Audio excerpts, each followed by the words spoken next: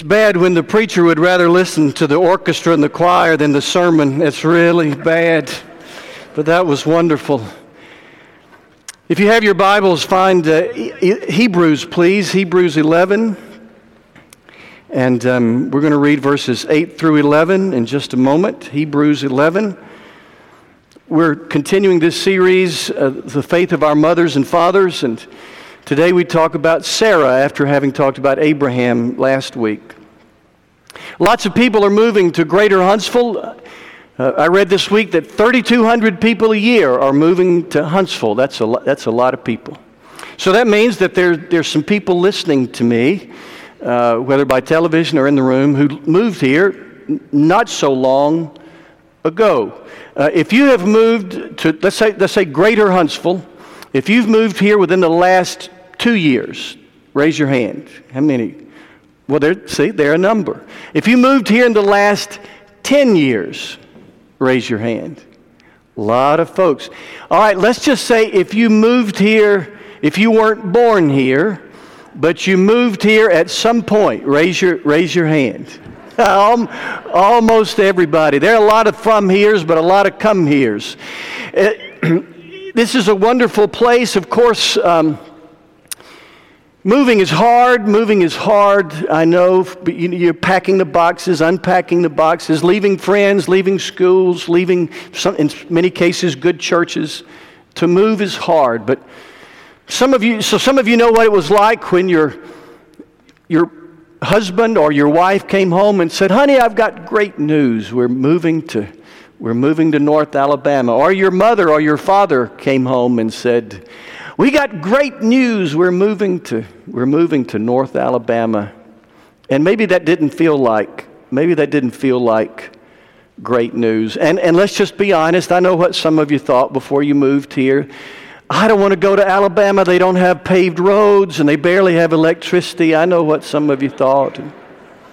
And then you get here and you retire here, right? That's the way it works. You get here and you realize why Huntsville's named by U.S. News and World Report the best place to live in the country. And this week, CBS said we're the 31st best place, which is an obviously flawed system they have at CBS. But it's a great place. North Alabama is a great place to live, but moving is hard.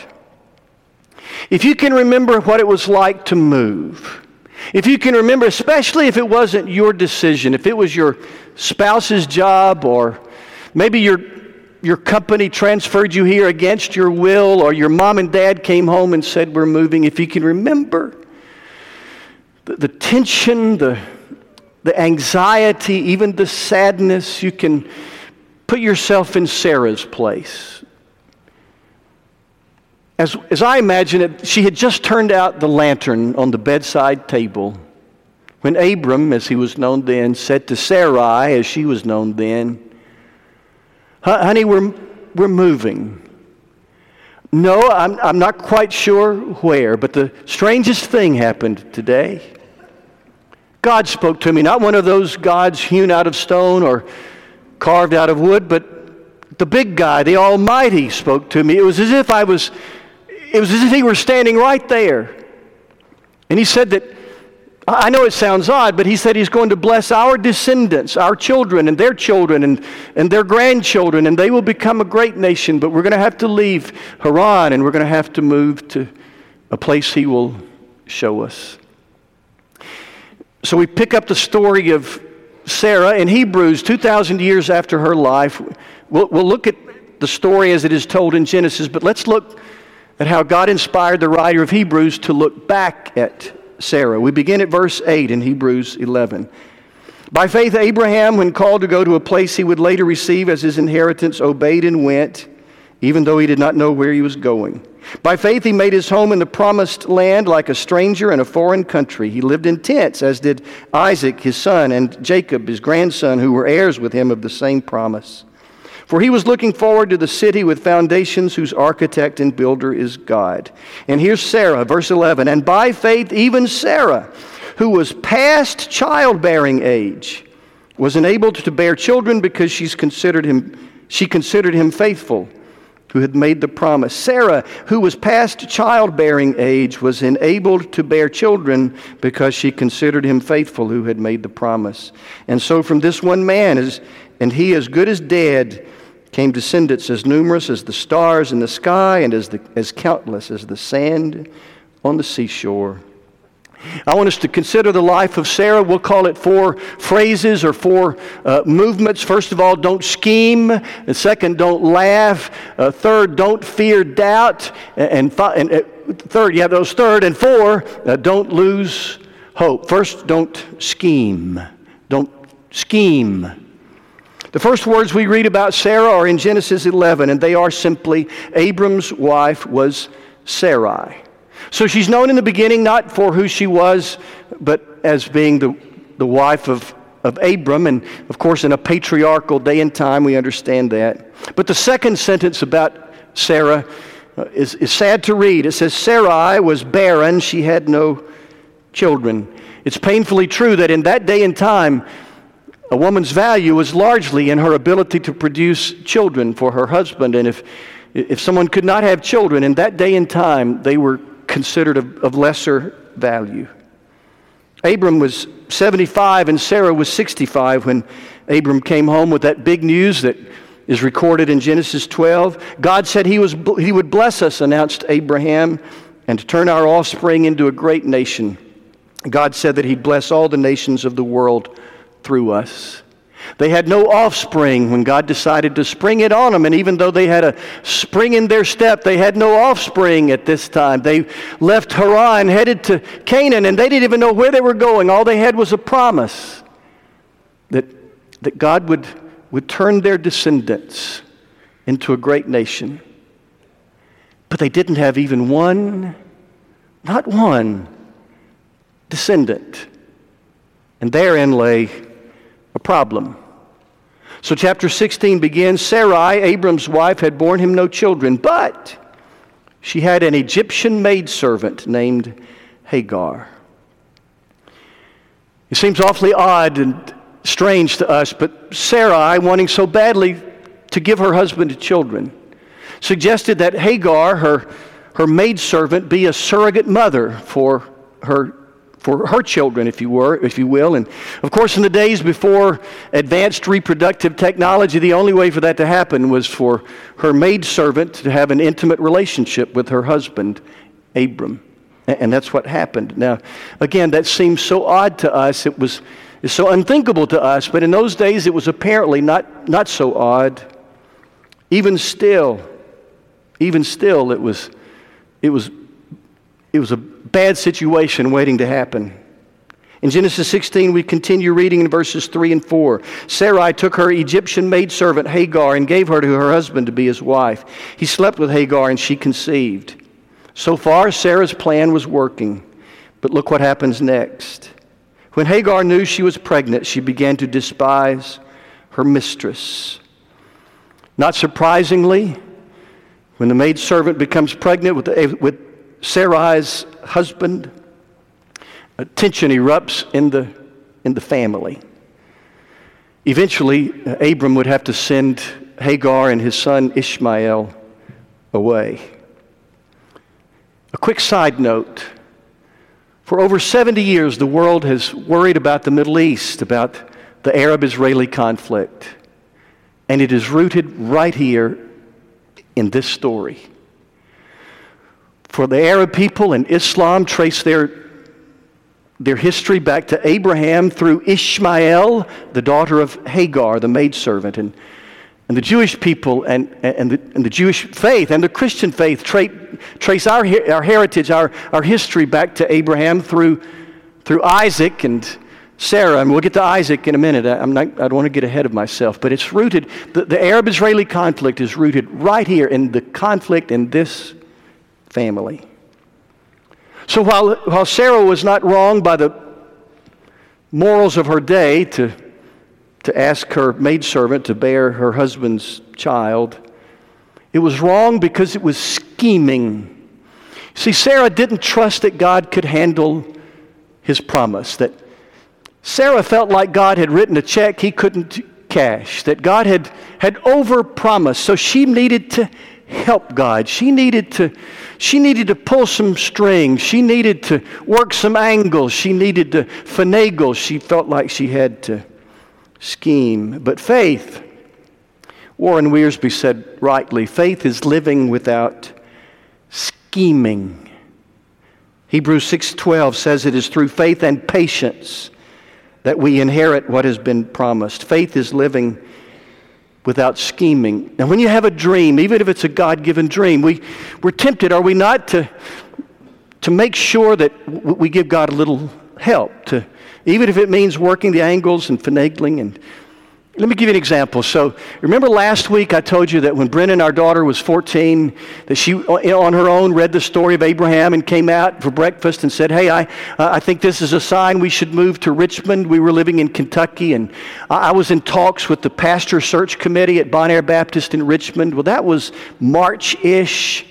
But in January, a couple of months earlier, I had been down in Talladega at Chaco Springs at a WMU, or Women's Missionary Union event, and there was a man there named John White who was a member of Bon Air Baptist in Richmond. Now follow me now. So I'm in early talks with the search committee at Bon Air Baptist, and John White, I find out, is a member. He was representing the International Mission Board. He was treasurer at the time of the International Mission Board. And he happened to be the son-in-law of Truett Cathy, the founder of Chick-fil-A. So I thought, well, this guy probably has a little influence at Bon Air. And I thought, if I could just meet John and let him see what a really swell guy I am, then he'd go back to Richmond and he would call the pastor of the search committee and say, hey, I met a really nice guy down in Talladega. You all should consider him. And the pastor of the search committee would think, yeah, well, you see where I'm going, right? But I had a check in my spirit. Now, I'm not above doing something like that. I almost did. But I had this check in my spirit that, if I do that, that will be scheming. And if I go to Richmond, I want to go because God has opened doors, not because I've pulled strings. Now, please hear me. When they invited me for an interview, I went and I did my best, and I made sure Carrie was with me because I knew she'd make me look good. So I did, and I did my homework, and and when they asked for my resume, I sent them my resume. I did the appropriate things. But it's one thing to do what's appropriate. It's another thing to cross a line and to scheme. I hope I'm communicating. There are things that are appropriate to get that new position or whatever it is. After all, Abraham and Sarah had to do their part, right? I mean, you get what my drift? I mean, if they're going to have descendants, they had to do their part. But she went too far. She schemed. Now, do your part. Another quick, I know these are preacher stories, but I hope you can apply them. Another preacher story, a guy named Richard Trader was Carrie's pastor down in Gadsden, and he told me when he first went to seminary a long time ago, he and his roommate, they were brand new, classes had not even started yet, but they both wanted to be a pastor so badly, and the school had a placement office. So Richard said to his roommate, I'm going to the placement office and give them my resume. And his roommate said, I'm not going to give my resume to the placement office. I'm just going to pray. Richard said, I've already prayed. I'm taking my resume to the placement office. I'm not suggesting you have to be completely passive. Do appropriate things. Just don't scheme. Faith is living without scheming. It is with faith and patience that we inherit what God has promised. If we think we have to help God, then maybe we're about to cross a line. Okay, don't scheme. Second, don't laugh. Don't laugh at God's plans. Fast forward a few years, and Sarah and Abraham had some angels who visited. At least one was a divine messenger, an angel who looked like a man. Some have suggested even that this was God himself, that he had become flesh temporarily because this was such a big deal. We don't know. But a divine messenger says to Abraham, your wife is going to have a baby. Now remember, they've been on Social Security a long time by now. And Sarah, who was listening through the tent, laughed. And the divine messenger overheard her laugh and asked Abraham, why did your wife laugh? And then he asked the million-dollar question, is anything too hard for God? What a beautiful question. Is anything too hard for the Lord? And this might be the most important thing about the story. Don't laugh at God's plans. By the way, Isaac, their son, the name Isaac means laughter. So one day, Sarah's laughing at the very notion that she would become a mother, and then 9 or 10 months later, she looks down at that pink little promise in her arms, and she laughs. Who'd have thunk it, she must have said. And his name is Isaac. So when you see the word Isaac, the name Isaac in Bible study, your own Bible study, Sunday school, you just remember laughter. And remember, don't laugh at God's plans. Don't scheme, don't laugh. Third, don't fear doubt. Sarah laughed when she heard she was going to have a baby. To say she doubted is an understatement. And yet, we go ahead 2,000 years to the book of Hebrews, and it says that Sarah was a person of faith. Now, let's get this straight. So she laughs at the promise that she's going to have a baby. She doubts, certainly. And then God inspires the writer of Hebrews and says, when you describe Sarah, you tell everybody who will read that she's a person of faith. Now that tells me something. That people of faith sometimes doubt. We haven't done this we haven't had audience participation in a long time. Would you repeat after me, please? Sometimes people of faith have doubts. Now there, we've opened it up. Now we don't have to worry about that anymore. Because I think some of us are afraid to admit that. Afraid to admit to ourselves, certainly afraid to admit to our Sunday school class. But the truth is, sometimes people of faith have doubts. Like remember the man who pleaded for the health of his son? Jesus, heal my son. Then he said, Lord, I believe. Help my unbelief. Lord, I do have faith, but I just got to be honest. There's some things I'm not quite sure of. Reminds me of Paul and Nancy, a couple in our first church. As far as I know, Paul never doubted a thing. He had a pretty simple faith. And if the Bible said it, he believed it. Almost if the preacher said it, he believed it. He just had a simple faith. Nancy, on the other hand, struggled with practically everything.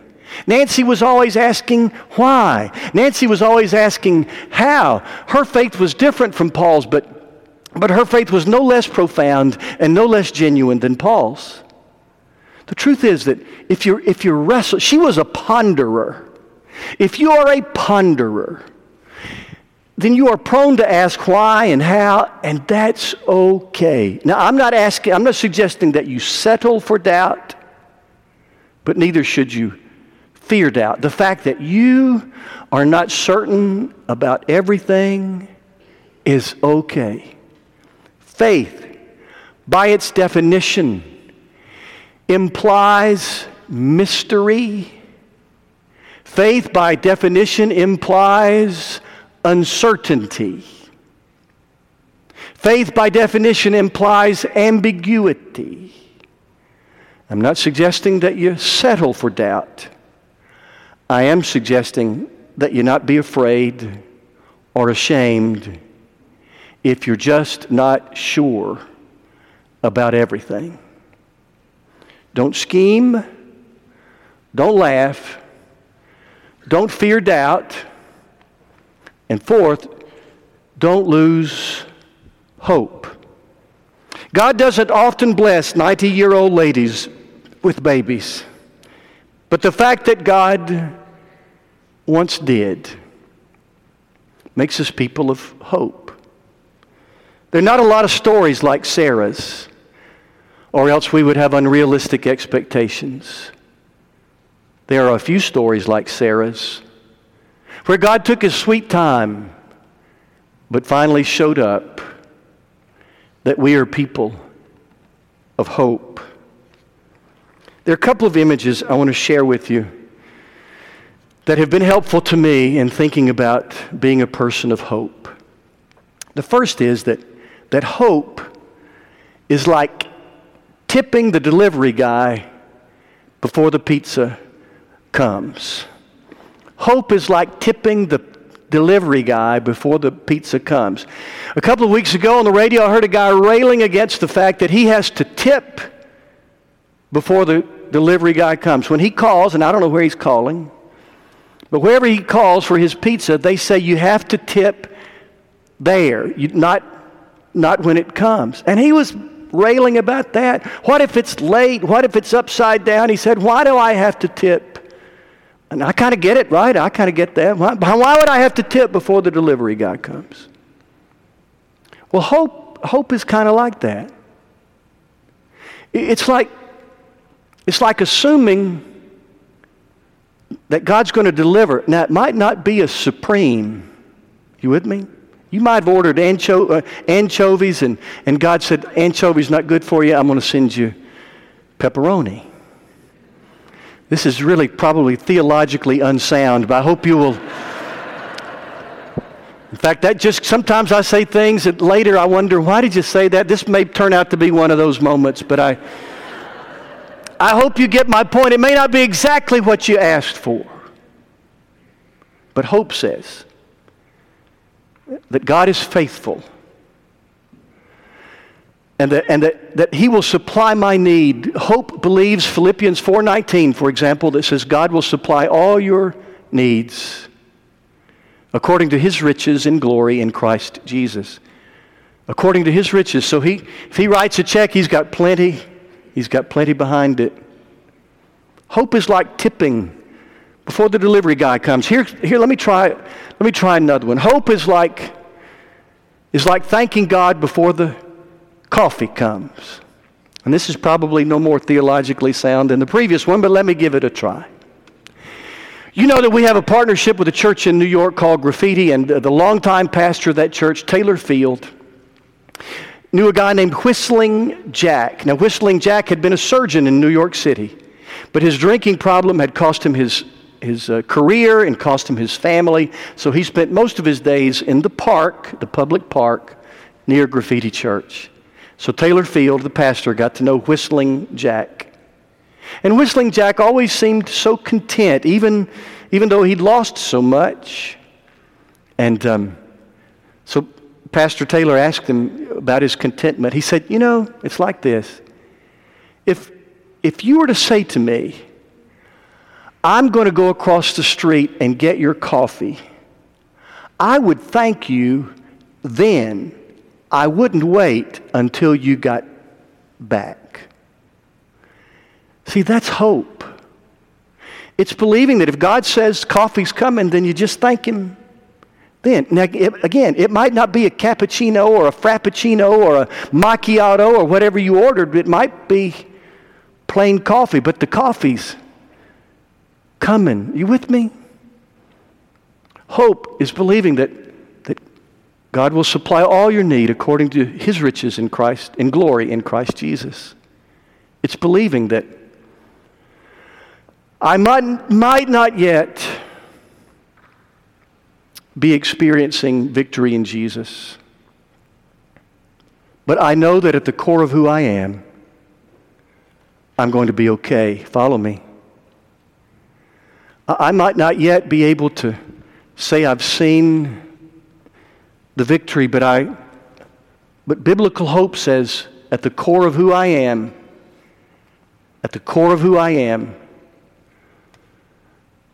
God is going to make sure that I'm okay. The pizza's coming. The coffee's coming. So don't scheme, and don't laugh, and don't fear doubt. And whatever you do, don't lose hope.